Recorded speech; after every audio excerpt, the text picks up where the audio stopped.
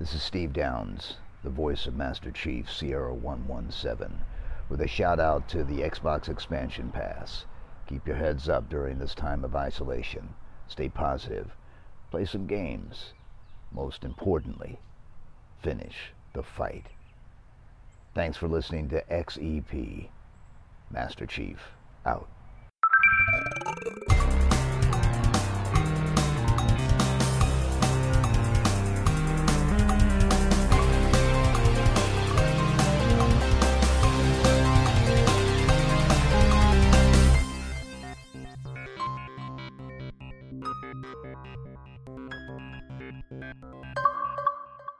Welcome one, welcome all to episode 84 of the Xbox Expansion Pass, recorded on Sunday, May 30th, 2021. I am your host, Luke Lore, the Insipid Ghost. In this episode, we take a look at not one, but two first-person action games set to make their debut at the end of this year and make the end of this year that much cooler. Xbox has revealed an E3 date with some incredible artwork that is quite the tease in the background there. And in the back half of this episode, we have an interview with the makers of this bullet time third-person parkouring Robin Hood crossbow simulator, Sherwood Extreme. Whew, enjoy. Yet another week of gaming is upon us and behind us. Welcome to XEP, discussing all things in the Gamerverse as they pertain to the Xbox ecosystem. And as I want to do each and every week, I like to start the show by offering words of kindness to those who have made my gaming week better. And this week, the words of kindness go to listener Dano. Now, Dano frequents many an Xbox and gaming community. I see him writing into all types of shows, and he never misses a week writing in here. Moreover, if I'm watching a friend of mine within my gaming community stream, he's in there, he's rocking it. He's one of the best Halo players I've ever seen, and it's not even fair or even close. But really and truly, it's people like Dano that are the lifeblood to podcasts like this. And I wanted you to know, Dan, that I see you out there bringing joy and happiness to so many people. It is appreciated. It is noted. And I hope you know how important it is to myself and to many other creators. And really and truly, man, thank you from the bottom of my heart. It's awesome to see you out there and about and always being able to rely on you supporting this show as well. So cheers, man. Thanks. It is finally that time of year. The E3 season is upon us, and you could make a steady case to say that it's already started, that game showcase of madness with the announcements of Dying Light 2 and Far Cry 6, and we'll talk about those just a little bit later in the show. But it was the reveal of the Xbox Bethesda showcase date that got me just absolutely pumped and really clicked over in my mind that we would be seeing some of the best that gaming has to offer. Couple the announcement of the date from Xbox with the State of Play from PlayStation showing off Horizon Forbidden West, and it was this incredibly euphoric feeling of just what this new generation of games will truly bring us. It's very much felt like we've had a staggered launch into this current gen as the hardware released, but most of the games were delayed, and the next gen patches are slowly arriving, really buffing up and giving incredible glow ups to a lot of games, from Fortnite to Avengers. And that's right, Avengers is on my mind. I can talk about that later in the show too. I got a lot of thoughts right now. But really and truly, it feels like this current gen has been kind of stuttering out of the gate because of all the things to go on with the pandemic.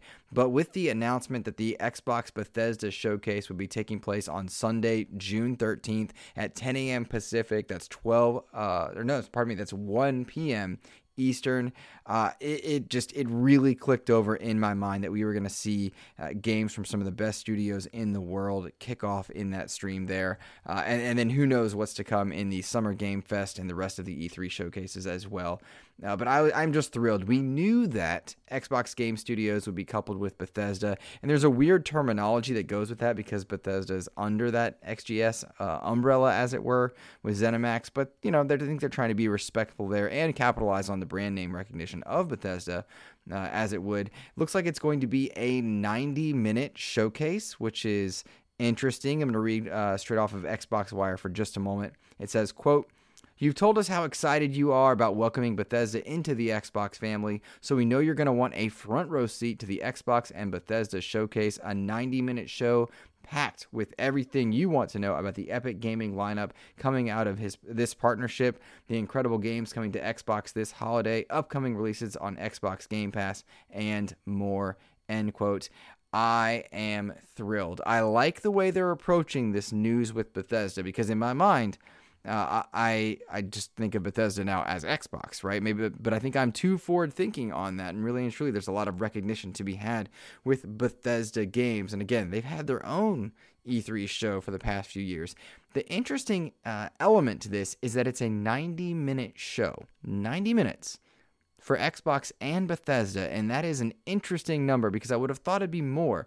Bethesda's filled up hours on their own with their own showcases in years past. Xbox has done the same. I think it is smart in many ways to have a concise show packed with big gaming news, games of all sizes from indie to AAA as well. Moreover, I think this shorter runtime for such a theoretically big showcase might bode well for future gaming announcements throughout the rest of this year and through the rest of the E3 season. Again, they've got to fill time in the E3 showcases. They've got to recognize some things happening out of the Summer Game Fest. They want to be everywhere and anywhere they can to get the name Xbox in good standing and in as many places as possible, for sure. But it still feels like a bit of a short showcase in terms of the gravity of the names of Xbox Game Studios and Bethesda. Now, that very same point said, I don't know that I would want longer than 90 minutes to watch a showcase. I think there's some good lessons learned out of that Twitch gaming thing that Xbox was partnered with a few months back, I guess at this point. It was just too long, right? And there's something to be said for being very concise. And I would note that in that same mindset, the PlayStation State of Play on Horizon Forbidden West was absolutely jaw-dropping and stunning, and you should do yourself a favor if you haven't already. Go watch that footage of Horizon Forbidden West to really get a good idea of just what this new generation of games can do. There's a lot to be excited about with the animations and the colors there. It was on par in my mind with the color displays of like Gears Hive Busters on Series X, and it gets me thrilled, and I'm so stoked. But my point in bringing that up is that was a state of play focused on one game for about 15-20 minutes. And that's wild to me, right? Like that's a quick runtime, but at the same time, it flew by. So I'm very curious to know how we consume this Xbox Bethesda showcase. I believe I've heard that it is not a live presentation, like it will be pre-recorded, but I need to double check on that, and I should have done that before I recorded this show, but at this point I'm just going to roll through with it. To make the overall point that I like a lot of the live things that Xbox does. However, when it comes to the gravity of announcements and things like this, I'm not as much of a fan of it. I think over time I've found that I love Inside Xbox for deep dives on things and being live. But in showcases like this, big things where the eyes of the world are consistently on you in a magnified way, pre-recorded, better produced is the right way to go. Certainly there's a lot of leaks coming out here and there, a lot of rumor mill stuff happening, and I've really kind of had it, if I'm being honest, with some of the silly season of rumor mill, with the extensive need for leaks left and right for certain games and certain things. Maybe that's due to just kind of my mentality of winding down from a stressful year of teaching and things like that.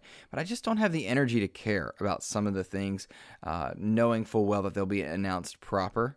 In some ways. Now that said, if anyone drops a leak on Gotham Knights, I'm there, right? So maybe I'm just being a hypocrite, right? Like maybe that's just me being silly. Oh man, I sort of went down a rabbit hole on that one. Let me get back on track here. This Xbox Bethesda showcase, one of the things I really liked about it was the key art that they had going up, and it'll be in the social tweet for this particular episode, but it was a brilliant image that combined the members of Noble Team with a static image of what looked like it would have been Reach from Halo with the planet from Starfield, and a brilliant blending and merging of the two properties and a few other little Easter eggy things in there. Seeing the members of Noble Team be part of an announcement was really thrilling to me, and it made me ponder and wonder at just why they would include Noble instead of Master Chief. Of course, I love Noble Team. Halo Reach is one of the coolest and best Halo games out there. I love Carter from that team, but they had June, they had Emil, and if you don't know Halo Reach, these are just really iconic characters for the Halo franchise, and I think it's fair to say that those those Spartans really stand out amongst the pantheon of Spartans that the extended universe has given us. Beyond Master Chief, Noble Team are the next step in recognizable Spartans in that franchise. To any casual observer who doesn't know that, you got some pretty cool looking Spartans there, and I think it opens up the doorway to a lot of questions to be asked as to how they would factor in, why would they would choose Noble Team, given that Reach was destroyed way, way, way back in the Halo lore before even Halo 1 took place, which is some pretty cool stuff there. I'll take you down that rabbit hole, but it's pretty dope. Nonetheless, to have the image of what Starfield's planet could be and the idea that we might be getting some information finally on Starfield is very encouraging, particularly because at this moment we know nothing about it, and everybody's doing that same rumor mill thing that I was complaining about. Perhaps that's how I got onto this particular topic. It'll be nice to get some concrete evidence and concrete news, and my hope is that we get some release dates, as it were. Now, we'll talk later on in this episode about Dying Light 2 and Far Cry 6 and their respective release dates, which I think are pretty darn solid, all things considered. That said, we did not, in the PlayStation State of Play, hear about the date for Horizon Forbidden West, Horizon Zero Dawn 2. And I bring that up relevantly because right now, all signs point to a new Switch being on the horizon. Production things have come out on that. Look at me talking about leaks again. God, I'm a hypocrite this episode. But all signs point to a new Switch, but really Breath of the Wild 2 being this year. We know Halo is this year. We've already got the first slew of AAA games that are going to be coming out. It looks like Battlefield 6 and Call of Duty will also stand tall in this holiday season. So it's a crowded time, and perhaps everyone's trying to avoid Breath of the Wild because that will likely dominate the showcases all around the fall this time around. That said, tangentially speaking, I don't think Halo and Horizon should be compared, though I know that they will be in terms of sales and reach and whatnot. But they're two very different types of games going for very different things. Moreover, one's going to have a free-to-play multiplayer element aside its single-player and multiplayer co-op campaign. That said, Horizon Forbidden West is absolutely a single-player experience, right? So apples and oranges to a different extent. There, I would hope that they are working hard to respect the release dates of one another and try to avoid destroying gamers' wallets and making gamers choose. That is another joy of Xbox Game Pass, to be sure. That will ease the burden. The free multiplayer and Xbox Game Pass will ease the burden on some people this holiday, and I hope everyone's making an attempt to prepare for that appropriately. But nonetheless, the reason I say all this is release dates will be a very important factor going forward when you've got heavy hitters from Nintendo, Sony, and Microsoft all rolling out into the holiday. And so I would guess that we find out a definitive Halo date. Horizon Forbidden West holds off on giving a date until the Breath of the Wild 2 date goes forward, because those two games competed unnecessarily back when they first came out, and one seemed to jade the other. And I think Horizon Zero Dawn got the short end of the stick on that one. That said, who knows what will happen. Other Xbox news that kind of rolled out in the same window of time was the much smaller news of the games with gold for June, and they were what they were. The Kingsburg was coming out, and as is Shadows Awakening. Those two are going to be included in games with gold for this upcoming month. I'm unfamiliar with either, to be honest with you. On the Xbox 360 side, Neo Geo Battle Coliseum and Injustice Gods Among Us. And I will tell you, Injustice Gods Among Us, fantastic story mode. Of course, I'm a DC fan. I enjoy NetherRealm's work there. I think we talked about them on last week's episode. If you've not treated yourself to the Injustice games, throw that mess on easy. You should know that if you get beat by a fighter, the game will automatically reduce the difficulty as well. But play through that story. If you're a fan of the old Batman animated series or Justice League Unlimited shows, it's a really natural extension of those, and I think you might enjoy it. A lot of the voiceovers are the same as well. That's it for specific Xbox news. Let's get to Dying Light.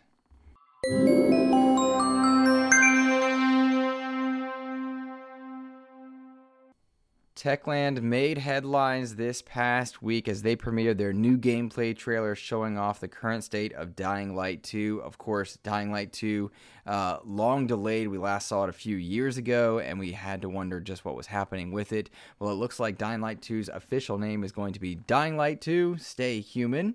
and it will be released on December 7th for PS4, PS5, Series S and X, and Xbox One alongside PC. And really and truly, that gameplay trailer absolutely impressed. Now, I abstained from Dying Light when it first came out. It didn't really click with me. I wasn't overly thrilled by it. Sometimes we just miss certain games, and I've talked about that before on this show for sure. But I can tell you with all confidence that watching the Dying Light 2 gameplay premiere and just seeing the incredible things they're doing with that world, the horror elements combined with first-person traversal, which I am usually not thrilled by. I usually don't want to play first-person traversal. In fact, even that's what bothered me about games like Destiny and some of the platforming in Halo even. That said, it just looks so cool as your character. Is Aiden Caldwell is his name, and he is this incredibly athletic parkour kid who's running around this zombie-filled world that is many years after Dying Light 1 and after the apocalypse, and you're rocking it. You're jumping, hopping from building to building. You're wall running. You're grabbing onto things. You're taking control of weapons and fighting zombies and humans. There are these factions all over the place. A really cool post-apocalyptic world. And in seeing the gameplay trailer for Dying Light 2, I got roped in due to my good friend Suddy, who I'm still mad at for 1,000 reasons, mainly the Vault Boy jokes. You suck, Suddy. Seeing that, they announced the Dying Light 1 Platinum Edition or whatever, which is like $100 thing that they had on sale for $25 for a limited amount of time. And so with the appeal of Dying Light 2 and the motivation from Suddy and several friends to play 4 and 5 player co-op together, I was like, sure, why not? $25, I'll check out the first Dying Light finally. I know there's other editions out there. You can probably pick up the game pretty cheap digitally or physically in various combinations because it's been re-released a bunch of times. But I went ahead, I pulled the trigger, and I'm all about it. I really am. I'm like, all right, let's check this thing out. I added Dying Light 1 to my summer gameplay list alongside Mass Effects 1 through 3, Biomutant, now Dying Light, and a few others. So I'm really interested to see just how it goes. This whole day-night cycle is going to be really neat to finally play and experience myself. I think a lot of people talk about how just intense the night cycle with those zombies can be. And in Dying Light 2's trailer, you saw all these crazy NPCs that you could melee, you could use different types of guns, you could craft different types of weapons. I'm really curious to just kind of watch the evolution of this experience. And something I consistently reference on this show is the ability to play compilations of series of games from Shovel Knight and Mass Effect through to, goodness gracious, there's all these others, like the Tomb Raider collection or Hitman's 1 through 3, even the Master Chief collection or Arkham collection. I like the idea that you can get all these games into one big package, while having the Platinum Edition of Dying Light 1 and then prepping right into 2 kind of feels like that in some ways. And I saw a lot of bundles recently of Resident Evil 7 and 8 bumped together for a really fair price. I love that. I love the idea that you can do that. I hope I see Resident Evils 2 and 3 remakes kind of available as well. It's cool when you can experience something start to finish, as it were. Nonetheless, Techland really got me on board for Dying Light 2, having missed out on 1. Impressed with what it is they're trying to do with that. And I hope it delivers on its promise, because I'm stoked based on that trailer. Well, first-person action was the name of the game this past week as we saw Far Cry 6 also be revealed with its release date. Whereas Dying Light was coming out in December, it looks like Far Cry is avoiding November with an October 7th release date. And remember, this game was supposed to come out a few months ago. They pushed it back into October, which I am thrilled by. Ubisoft made a cardinal sin of putting 3 big games together with Assassin's Creed, Immortals, and Watch Dogs Legion all together. And that's really hard on players, I think, that want to experience multiple things as well. Of course, Ubisoft games are known to be going on sale often and have long legs in terms of different ways that they accumulate their money, plus DLC packages. That said, it would have been ludicrous to have Far Cry 6 as quickly as they initially wanted it to, and I hope Ubisoft's learning a lesson as far as spreading out their release dates. In the delay, if that is a fair thing to call it, to October 7th, we're seeing what is going to be really just incredible visuals. Watching the trailer and the gameplay of Far Cry 6 was stunning. stunning, and I mean stunning in terms of visuals and sound. Popping headphones on, watching the beautiful graphics that were going about there, the design of the weapons and the gleam of light off of them, hearing the reload sounds of the guns was just nuts. Now, let's back up a little bit. Far Cry 7, you are on an island. Far Cry 6, you're on an island. You're facing off against some fascist dictator, Anton Castillo. My words are failing me. Anton Castillo, and that's played by Giancarlo Esposito, a very incredible actor there. But we're on an island taking on a fascist dictator, and we are going to have weapons that we can craft. We're going to have animals all over the place. We're going to be liberating places. We're going to be a revolutionary fighter. This could be Far Cry 3 or 4 or 5, right? Like having this special area against a big old dictator, clearing out areas. So when I say that nothing about this trailer was new or wowed me in that sense, I 100% mean it. Everything looked amazing, but it looked like more of the same. I think it looks like next gen or now current gen Far Cry.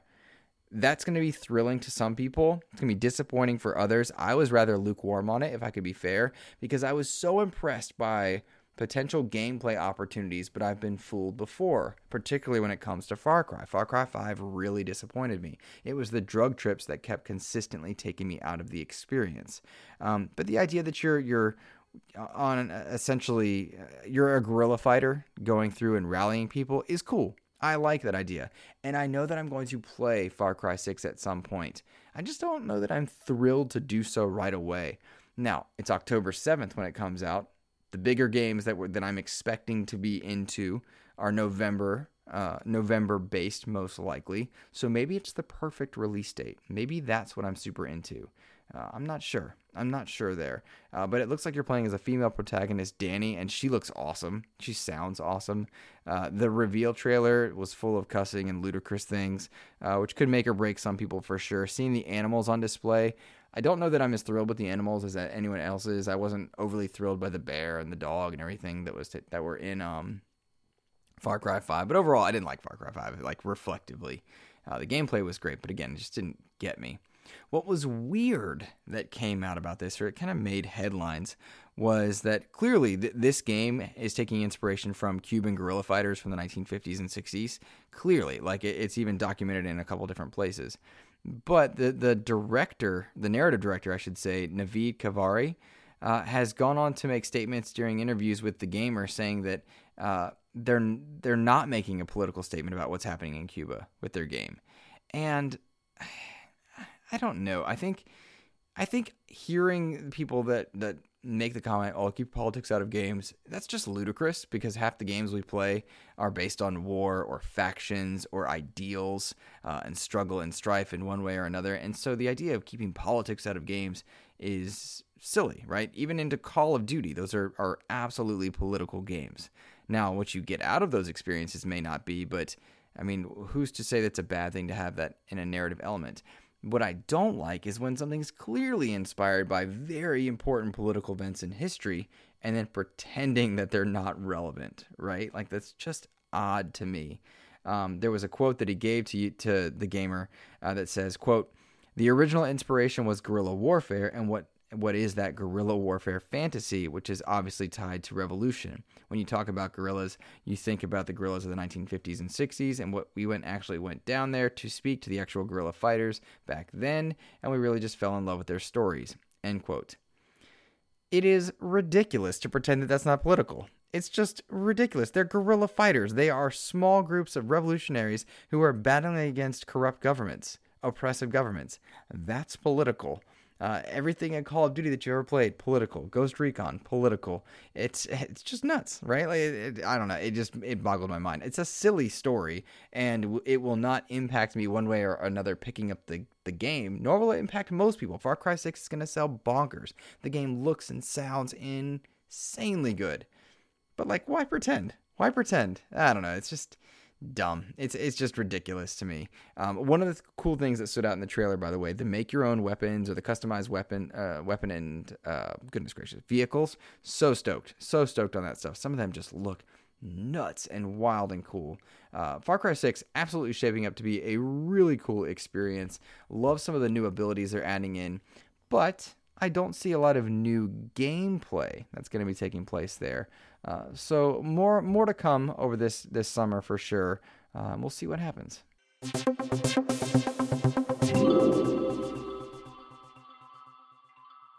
Take a brief moment before we get to listener mail here. I had a few people kind of double down and follow back on some comments I made in the last episode where I said that I was playing Marvel's Avengers. And I am. I'm playing that rather extensively lately. And it surprises even me. I've been really thrilled with the now current gen, the Series S and X glow up that it got. Had a lot of UI fixes here and there.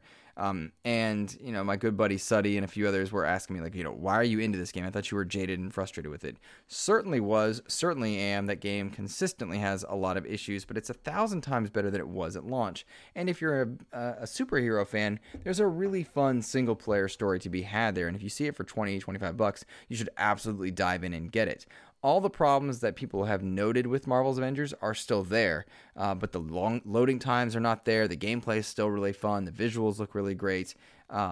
There's a lot of new content on the way, which I would have not thought they'd make it this far. Really and truly, I thought the game would be canceled. But I've enjoyed just kind of turning my brain off, if I'm being honest, just button mashing my way through challenges and dailies, because it's a games as a service, right? So you have dailies and weeklies, that kind of stuff. And it's very imperfect, but I like seeing my Avengers characters, and I like playing through and just being mindless, if that makes sense to anybody out there. I just like superheroes, right? But I would never argue that it's a good game. Let me rephrase that. It is a decent game. It's not great by any means. A lot of problems with it, but the potential is more there than ever with the fixes that it's had. Now, their community management, atrocious, and it's not the community managers, directors. The higher-ups inside Square Enix are just making some bafflingly silly decisions. Really cool to see the MCU skins in there, but the prices are weird. And the rollout of certain content that was glitched and then not refunding players. It's just like little odd stuff. So it's certainly a flawed and fractured experience, but I'm having a lot of fun with it, which is something that I think we forget to do with video games out there. I've often gone on note to say that I like AA games. I like games that are imperfect plenty of times. I don't need a game to be a perfect 10 to play it. I don't necessarily subscribe to that mentality. And you should have fun where you have it, regardless of what kind of game it is. And that goes for anybody out there that likes a game and that people dislike, or people give them flack for it. That's a silly thing to get mad at somebody for liking a game. This game just appeals to my Anthem-ness, right? I'm flying around as Iron Man. I'm getting to be Captain America. Hawkeye is fantastic, by the way. They've done some good stuff with downloadable characters. And I won't spend too much time more there on that game. A lot of flaws, a lot of issues in the way they're delivering content. But there's a lot of game there, which is kind of cool. And it's a nice break from having to think, right? Like, you need to focus when you play Mass Effect. You need to focus when you play Biomutant. And you got to focus with Avengers, that's for sure. Hello, Two Forks Tower. This is Sissy Jones, voice of Delilah from Firewatch, and you are listening to the Xbox Expansion Pass. Also, you didn't really name the turtle Shelly, did you? All right, let's get to it. Listener mail, and then we'll pack up and get on out of here, heading over to our interview. This first question comes from Todd Oxtra. He says, can we expect Xbox to pursue remakes of their first-gen titles? We've seen great results with Resident Evils 2 and 3, Shadow of the Colossus, etc. I think Morrowind would be a perfect candidate, as it's not aged well, and the next Elder Scrolls game is years away. Todd, I think you absolutely can expect to see remasters, or remakes rather, remakes to be clear, of a lot of first-gen Xbox games where they can get them, right? Now, you got to be cautious with this because remakes and remasters are different things. We recently saw the release of Stubbs the Zombie. Played through that game. Really kind of cool to play through that, by the way, and see the Halo 1 engine at work. You could feel it and you could see it. But yeah, that game was not good. Right? It is not a good game. Did not enjoy past a couple hours of just kind of seeing this nostalgic trip. So, are there a lot of good original Xbox games that are worthy of a remake? Of a full remake? I think Morrowind's a good candidate, but what else could be in there? And this is me asking the audience. I was not an original Xbox player. Most of my time there was spent Dreamcast, PS2, and GameCube. So what specific games would you guys have in mind for a full-on remake? I hear the words Jade Empire a lot. I hear the words Crimson Skies a lot as far as like being brought up. But is that worth a studio's time to do? Todd, if there is going to be a remake of an original Xbox title, I think you're right to think that we will see them. I do think that's going to happen. I just don't know what they would be. But my hope is they would not be the primary team from Microsoft, right? I wouldn't want it to be somebody that would occupy, say, and this is just a random choice, but like the next Gears of War game. I wouldn't want them sacrificing a team like that to do something in that case. But hiring out another studio or working with another second party type approach, I'd be down with that for sure. I think it's important to capitalize on nostalgia, but the primary focus for Microsoft and Xbox should be building forward. They have built their legacy through back compat, not remakes. And I think their strategy going forward will be mostly new stuff with an occasional remake. But Morrowind's a good idea. I don't know who'd make it or remake it because it certainly, I don't think Bethesda's got the attention there right now. But it's a good idea, and I'm curious what the rest of you guys think. Tweet me, @InsipidGhost. Eaton Ruby writes in, and he says, with the recent launch of Knockout City, which is a free until level 25 and free on Game Pass, EA has shown that they are following Xbox's business model.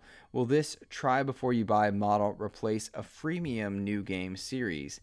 I know what you're asking here, Eaton, and I get it, and I think so. Yeah, in many cases, yes. I think EA specifically learned some things with their rollout of Rocket Arena, which is they're almost the same game. If you played Rocket Arena, you've almost played Knockout City and vice versa, and they both have their own quirks and benefits and drawbacks, right?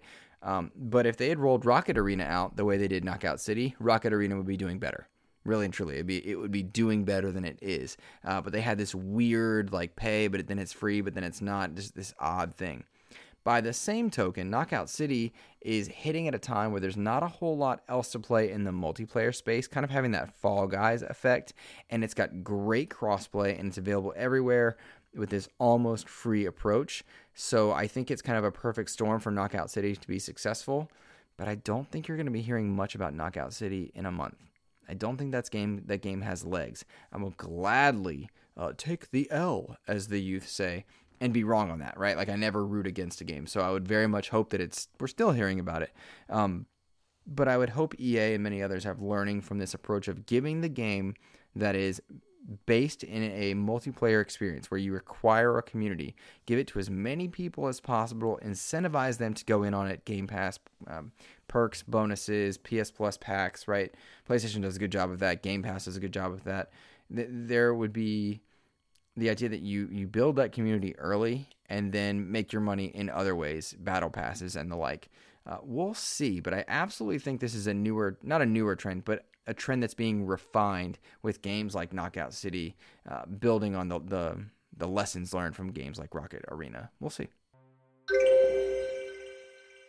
Last question for this week comes from Dano, and it's a simple one. He says, which LEGO game series is your favorite? Once again, Dan, shout out at the beginning of the episode, shout out towards the end of the episode for sure. You're too good at Halo, man. You got to knock it off. I really love a lot of LEGO games, for sure. Now, I would say I've kind of faded off of them. The most recent one, I think, was The Force Awakens. Really liked that one. Really looking forward to Skywalker Saga, for sure. I also, just because of the timing that it hit and how there was nothing else Avengers at the time, really liked LEGO Avengers, hearing the characters and the voiceovers there. But I loved LEGO Marvel, LEGO DC 2 and 3. Did not like LEGO Batman 1. I guess it was LEGO Batman's 2 and 3, but technically LEGO DC, right? Did not play LEGO DC Villains. I haven't played through it. You got to be in the right mood for a LEGO game for sure, but they're so great for families or if you just want to escape into a silly world. Again, I kind of go back to the idea of just turning your brain off. Sometimes it's just nice to do that, and a LEGO game can be great for just going through. Some of my best memories of LEGO games are actually the first LEGO Star Wars, where you played through the original trilogy. I adored that game. I could not believe it was happening. Maybe it was it the prequel? It was like, it was the prequels. It was the prequels. I adored that game, just playing through it and having a good old time there. And then the subsequent releases of LEGO Star Wars 2 and 3 and then blah, blah, blah. Really liked those games, man. It's just neat to see them reimagined, as it were. And I'm stoked to see what Skywalker Saga does, right? Like, there's just a lot to be explored with that kind of a genre, as it were. And also, let's take a moment and shout out Lego Forza. It had no right to be as good as it was, but it was so good, so good. Alrighty, guys, let's wrap up this portion of the episode there. Really appreciate you guys listening each week. Thank you to all of you that took the time to go and review XEP over on iTunes. I hope that you are enjoying this kind of early getting into E3 hype. Of course, we have a new episode of Cast Co-op coming out, and now that school has wound down, and I can kind of mentally collect myself, I'm hoping to appear on more shows. A lot of people have been so kind to reach out and ask if I would guest on shows. I'm now available to do that once again. So if you have something that you love an Xbox insight on, I would love to join you guys. Appreciate so many of you out there for the various requests, and that makes me feel good, so thanks for that. I'm going to kick you guys over now to an interview with the developers of a game called Sherwood Extreme. Now, this game is absolutely nuts, and I will go on to describe it during the course of the interview, but I want to take a minute and thank Solar and Gabe for joining me. These guys were just the coolest. I mean, working 10 years together in the gaming industry out of high school, I believe, all over the place, from a really cool traveling the world story embedded in there. One of them worked on God of War. I mean, it's just, these guys are awesome. It was really cool. And their game would never be one that I was interested in until I saw a GIF of it, found out it was coming to consoles in Q4 of this year, and I was like, yo, I got to talk to these guys. So I hope you enjoyed the interview. It's a fun chat. I appreciate those of you guys that are into the interviews and check them out. And if they're not for you, no worries, man. You guys are awesome. Have a wonderful rest of your week. Take care.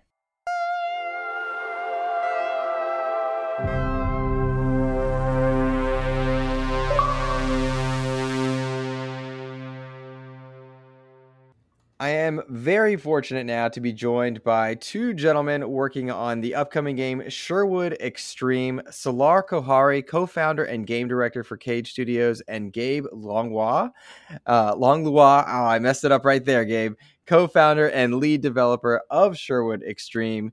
Gentlemen, thank you both for joining me today. Thank you. It's our pleasure. Gabe, I'll tell you right now, after practicing the name ahead of time, I'm so embarrassed I butchered it right off the bat. No worries. Hey, well, the fact that you care this much it warms my heart, no matter how you pronounce it. So, well, we've got you guys here to discuss your video game Sherwood Extreme, which is a free-to-play crossbow shooter with bullet time and co-op action. It just released at the time of this recording onto Steam roughly a week ago, set for Xbox console release in Q4 of this year. Guys, Sherwood Extreme looks nuts. It looks weird, quirky, and like it would be an absolute blast. Where in the world did you get this idea? Thank you very much. I can take this one.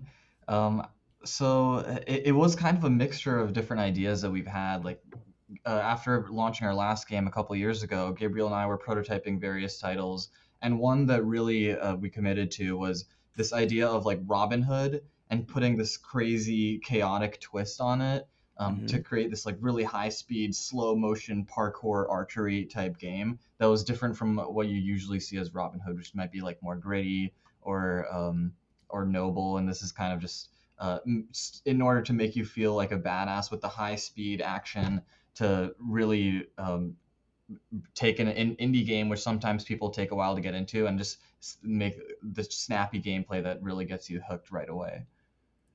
That's nuts. It's nuts. As soon as I saw the trailer for it, I knew I was in and super excited to see what was happening with it. Slow motion bullet time to me is just one of the coolest features for a video game, and you guys have done something special by adding the crossbow elements to it. I see all types of level traversal. You're on zip lines. You're hopping around. Tell me, when it comes to creating a game for bullet time, what goes into developing that? You know, in racing games you make kinetic lines and lay out tracks, but for a bullet time platformer like this, what's going on? Yeah, in terms of developing something that can be played both at normal speed and in slow motion at any given moment, means, especially in multiplayer, means that there's a lot of rules that you need to bend when it comes to trying to simulate, time. And so one of the things we do that's pretty interesting is in co-op, it's your individual kind of rate of time is unique, or is independent rather, from the other players. Mm-hmm. And certain things overlap and certain things don't. And that's kind of where a lot of iteration and design comes into play, in terms of making sure that, you know, your arrows are going at the speed you expect them to when you are in slow motion, Mm-hmm. but doesn't affect other things that shouldn't be slowed down because you're not both slow-moing, or, you know, one other player is doing it while it's not you. So it's an interesting challenge to basically slow time for one player and not the other, while Mm-hmm. maintaining the entire game in sync all at once, without, you know, having things just go at different rates of time completely. Yeah, and to add to that, in terms of like the flow, there's kind of two components the way I see it, that works for single player and co-op, which is one, the level design aspect, and that's the things where like Gabriel has said, at any time you could swap into slow motion. You want to be in this like moment that feels really good for you to be in slow motion, whether you're ziplining, and that just naturally lends itself to slow motion, or flipping through the air, or swinging on a rope. And we try to keep everything one after another, the things that you might be doing while you're slowing time, to give it that sense of snappiness. And the other aspect from the level design is also just the player controls. So you want the player to be able to be doing parkour and sliding and shield charging and different things while you're doing slow motion, so that it lends itself to that player authority that makes it feel like you're the one in control of that. There are so many things to touch on with what you guys just elaborated with.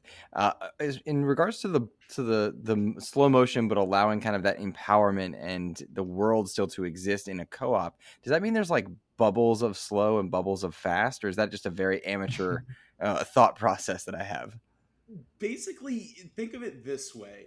Instead of everything kind of being on one timeline for, you know, how quickly time is moving, every object or interactive element in our game is kind of running on its own little parallel timeline.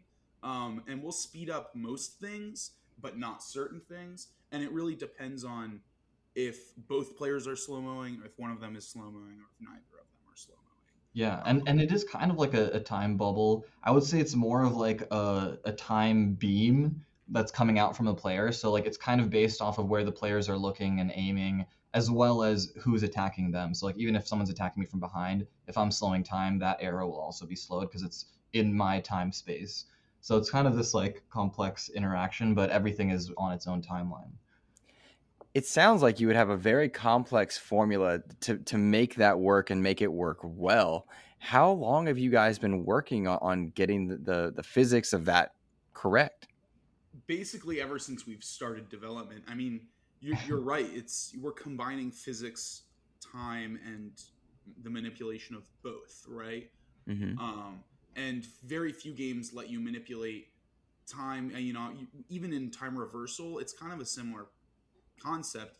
You have to change absolutely everything in the game to accommodate for that. And whether it's technical issues with like visual things, when they slow down, they become really intense or different, or whether it's the gameplay in terms of how fluid, you know, if we add a force that shoots you upwards from a mushroom, how does that get changed based on the rate of time? Because, you know, speed and acceleration are all based on time, so we need to accommodate for those things.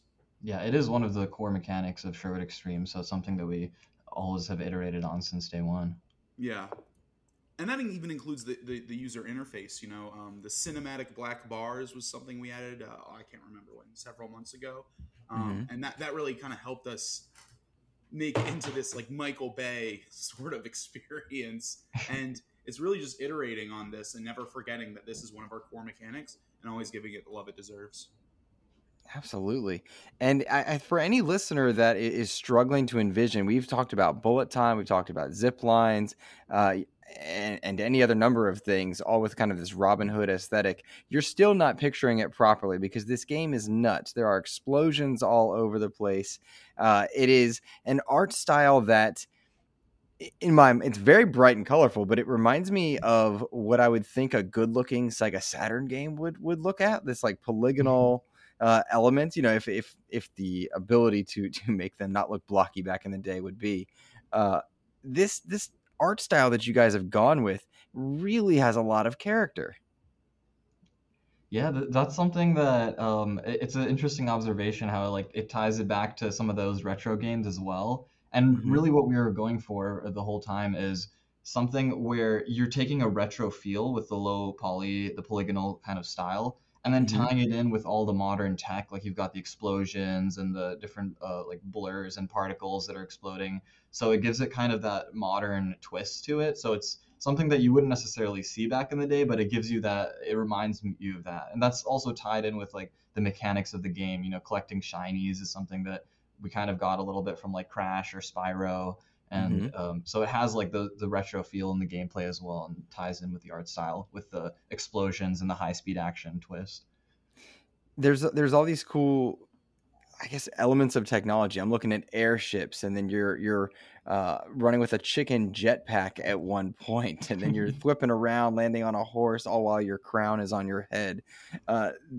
Again, I go back to my previous statement. This game is nuts. It looks crazy cool and like it's an absolute blast. But in creating these levels, you had to factor in a lot of different types of platforming while keeping kind of your physics in mind. How long would a typical level take you guys to build?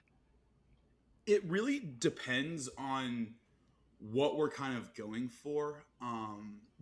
With the earlier levels, the game kind of grows in scale Mm-hmm. as the levels progress. So the earlier levels are a little smaller and more linear, because that's where we're really teaching the player about these traversal mechanics, and Mm-hmm. it's more so a question of design of what do we want the player to understand and learn from this level, and that's where a lot of the iteration comes in, is thinking how do we combine the mushrooms, the swing ropes, the cannons, the springboards, the zip lines, absolutely everything, and going back and seeing, well, what are we planning on doing in later levels, and what can we take from previous levels that we started with and then can then elaborate upon and make things more complex and bigger and better.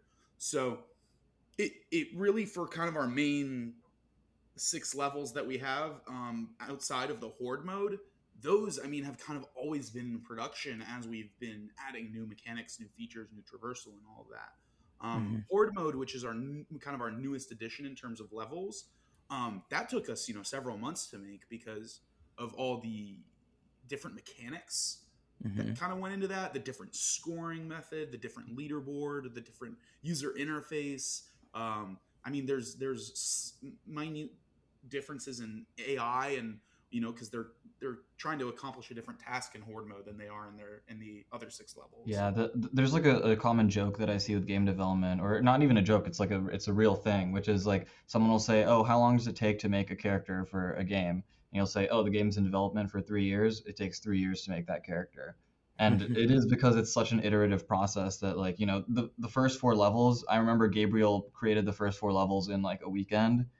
He was just like cranking it out, super inspired, and made them. But even to this day, we're continuing to change them as we add new mechanics. Like cannons were something that came in partially through development, where you can like launch yourself through a cannon. So then we retroactively go back and change the levels, even as we add new levels, like Gabriel saying that, oh wait, this new level really utilizes this mechanic a lot, and then we go back to earlier levels and maybe tutorialize it a bit more and things like that. So for a free to play game we're gonna be continuing to develop, we're definitely going to be going back and changing the levels, tuning them for speedrunners, adding new paths and things like that. And that's kind of the cool part about this, is that because we're going to continue to support this game, through the community and listening to our feedback on our Discord and all of that, and through the forums on Steam and everything. I mean, we scour the internet for this feedback. That means that these levels are kind of never done. They're done when the community says so, and I have a strong feeling that that's never going to be the case, because the community is always going to want something different, better, cooler, more awesome, and that's what we're here for.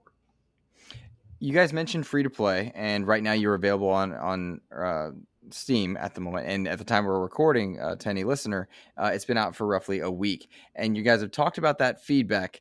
You've been out for a week. How much has gone through your minds in reading the feedback from players, getting their hands on it? And what have you thought about changing or decided to change? It's a tough question, I suppose. Yeah, I mean, we did start the development for the game just over a year ago, and I think we started collecting feedback pretty much in like about 6 months after we launched. We had like our first beta and started Hmm. collecting feedback and iterating it from there. And just with the recent early access launch, it just increased our player base a lot. A lot more people are coming in, giving feedback and stuff. And just as we'd hoped, people are coming up with their own ideas, their own grievances and suggestions and praise. And we take all that into account very much to heart. Even the idea for co-op, for example, was something that our community voted on. So it's really awesome to see the feedback that's been coming in so far, and we really want to do it justice and make the game that people want to play. Yeah, it's really fun to get feedback for us because we've been doing this for quite a long time now. I mean, Slur and I have been making games for over a decade together. Back in when we started in high school, and it's kind of like a really big part of making games is getting this feedback and what do people think about it and these reviews. And it's like Solar said, it's really important to act on that feedback. But for us, it's like kind of the pinnacle of what we're going for. Like the fact that we're getting feedback in and of itself is amazing.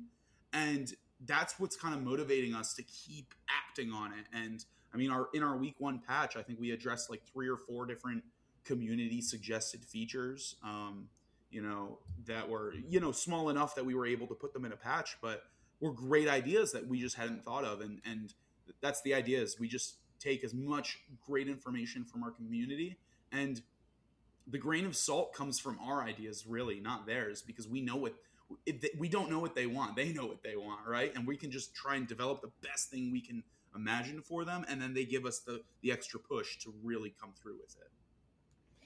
Can I tell you how heartwarming it is to hear you guys talk about feedback that way? It is, I suppose, in the social media space, is particularly in gaming, it can be such a toxic or difficult thing to navigate. And to hear that you guys are soliciting feedback and enjoying getting it is a wonderful thing to hear, because I think sometimes the positives can get drowned out, as it were.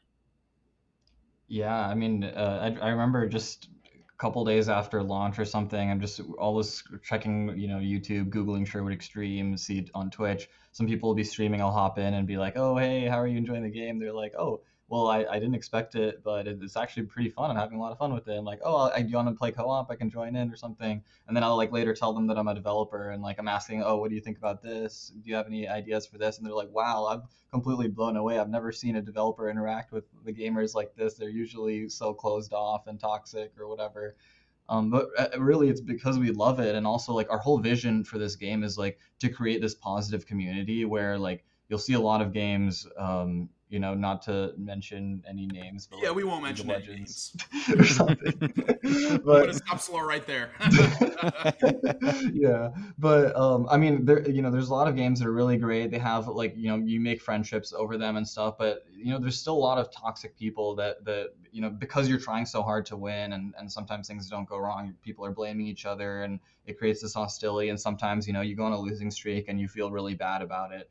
And we wanted to create an experience. Everything that we do for Sherwood Extreme is to make something that players feel really good about. Even like, we create co-op so people are working together. It's really hard for you to like sabotage each other in co-op. It's like almost everything you do is helping each other.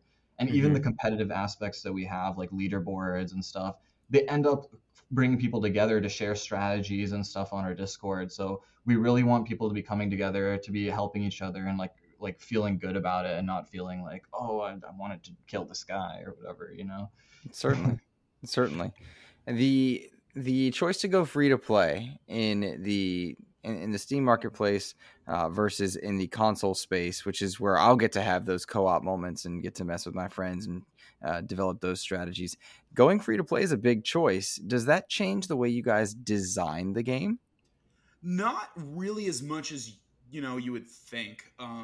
For us, it changes the way we maybe give certain like rewards and stuff. But the thing is, everything in the game is free. The levels, the weapons, anything at all that would affect what you could get on the high score or the availability of the content, none of that is kind of held back in free to play from our kind of perspective of like how we have implemented it. I know a lot of games that can be dicey, but for us, we just really want this game to be in the hands of as many players as possible. And it's all about a positive community and having everyone enjoy the game. And if they want to spend money, they can, but it'll never, spending money will never affect their competitive advantage on the leaderboard, or even, you know, they won't be able to buy like rule benders or anything like that. You know, it's really just about having fun. And if you want to support the developers, you know, you can throw us a couple bucks and buy us a coffee and get some really cool items in the meantime. Yeah, the only real difference design wise is that like free to play games often is kind of synonymous with like an ongoing game.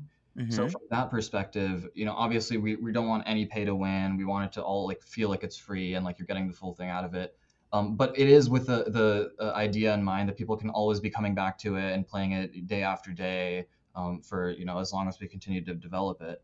And from that perspective, we try to add a lot of different ways for people to continue to play and enjoy it, whether it's, you know, finding the different paths or exploring the different levels, getting new scores on the leaderboards.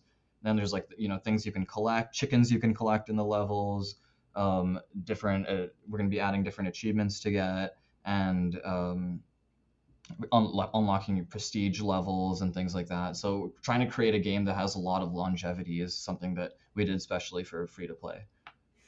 Well, listed under the features of the game, you guys have things like shinies and outfits, weapons, and whatnot.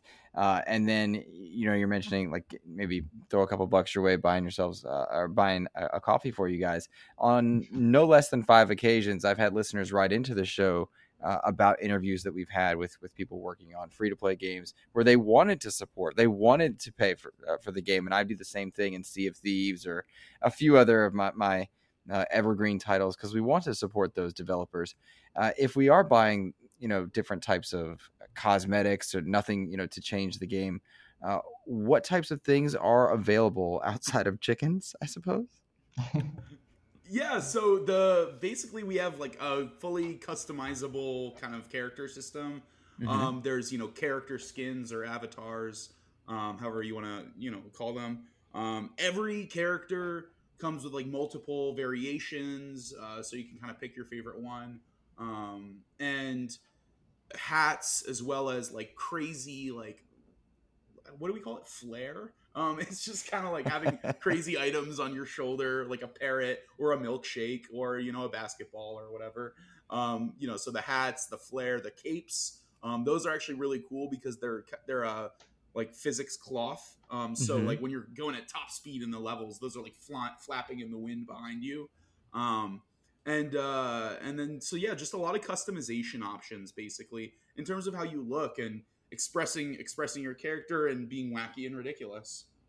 That's so much fun. That is so much fun. And you are darn sure that I will have a cape on my Robin Hood looking character just for kicks. Just for kicks. Oh, yeah. Now, there's golden capes, fiery capes, tattered cloaks.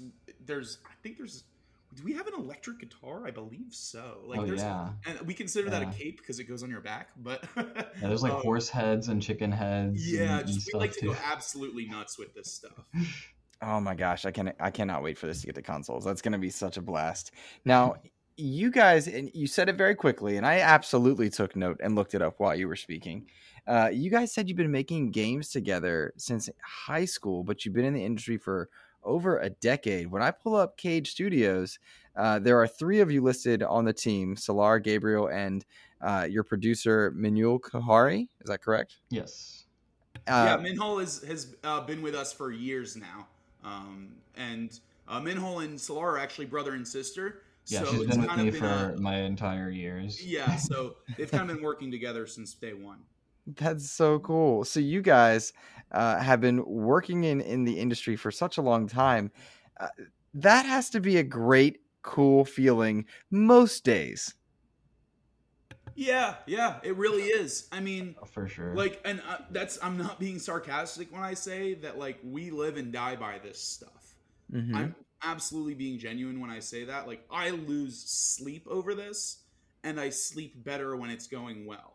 You know? Yeah, I mean, Gabriel and I have both we started making games on our own when we were in grade school. Like when I was 7 years old, I like programmed my first game, and Gabriel similarly, he created his own like Dungeons and Dragons type game when he was like really young. And so then when we met in high school, we met in Egypt. We went to high school in Egypt together, and we just hit it off because both of us were making games, and we're like, we never knew anyone at that point who'd like been making games, and we just started making them together, and it got more and more complex, more and more experience, and to the point where we started making them commercially. And yeah, it's the journey is just so much fun. Every day we're so grateful to be able to work on things that we love, and we never take that for granted. Yeah. And honestly, on kind of a more personal note, like you could imagine that some nerdy coder kids were had some issues making friends maybe, and when Solar tapped me on the shoulder and said, "Hey, it's your birthday, right?"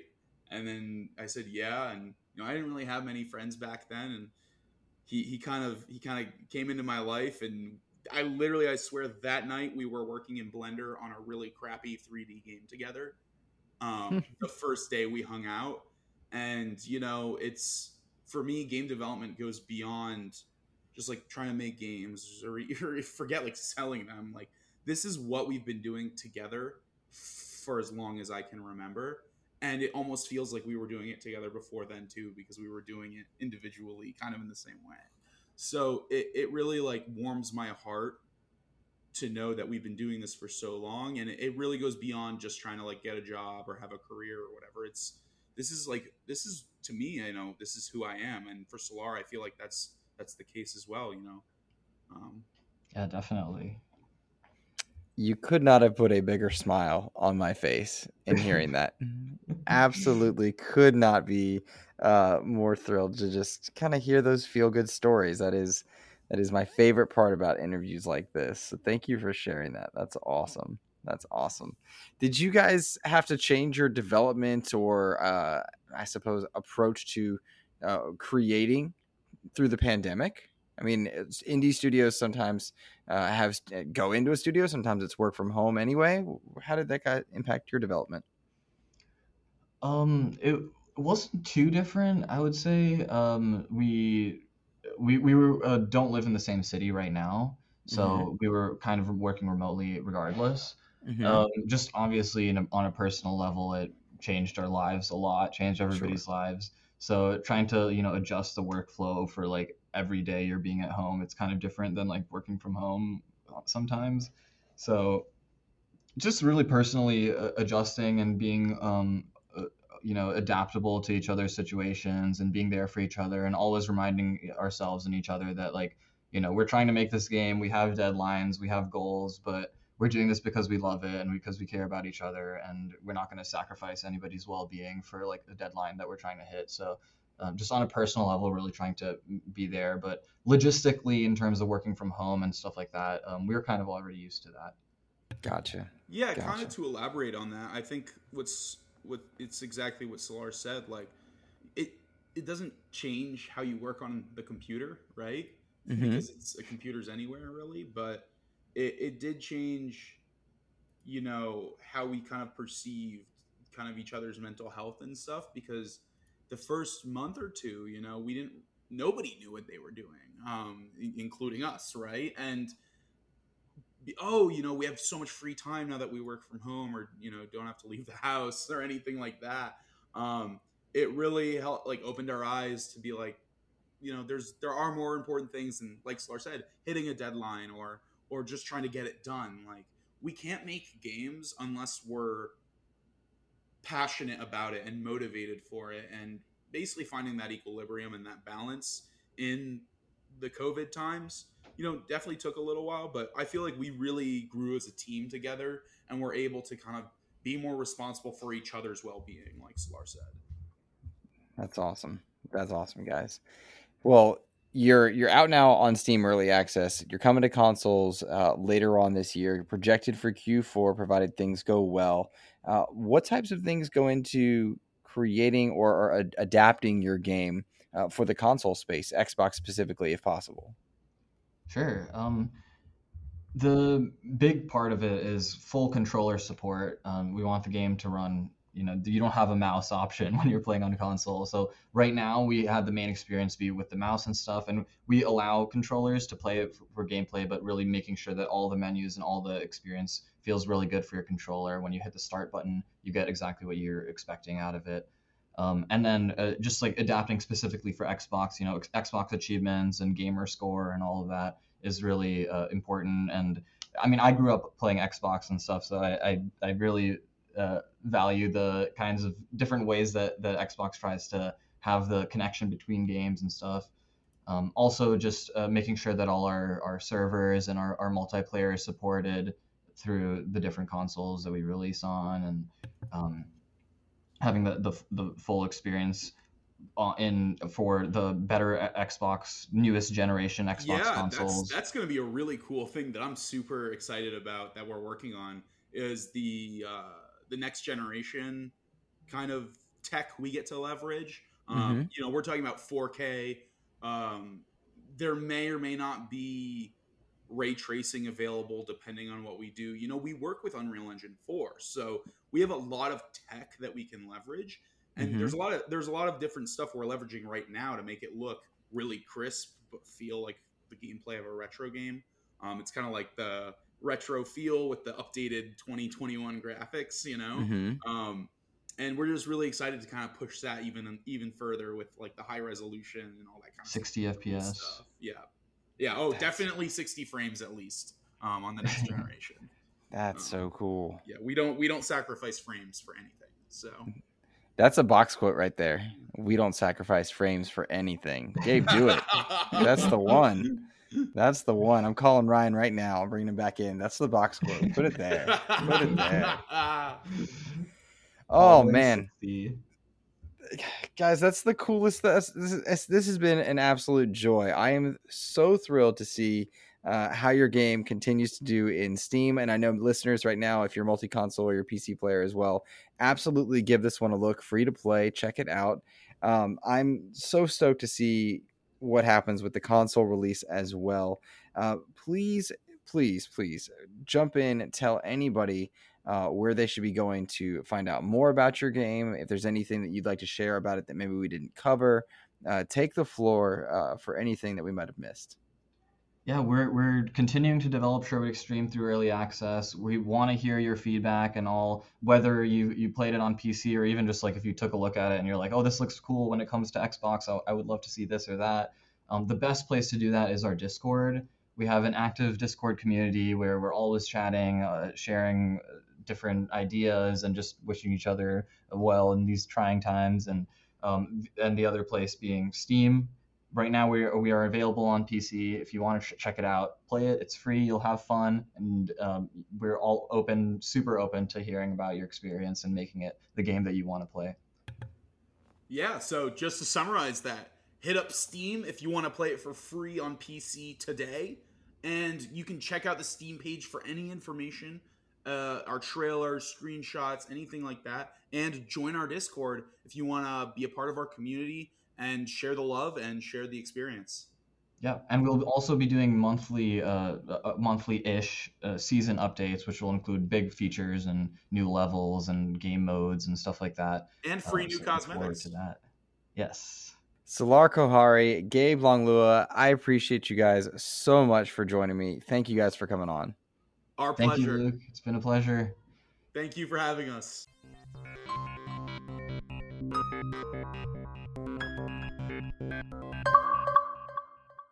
Thank you.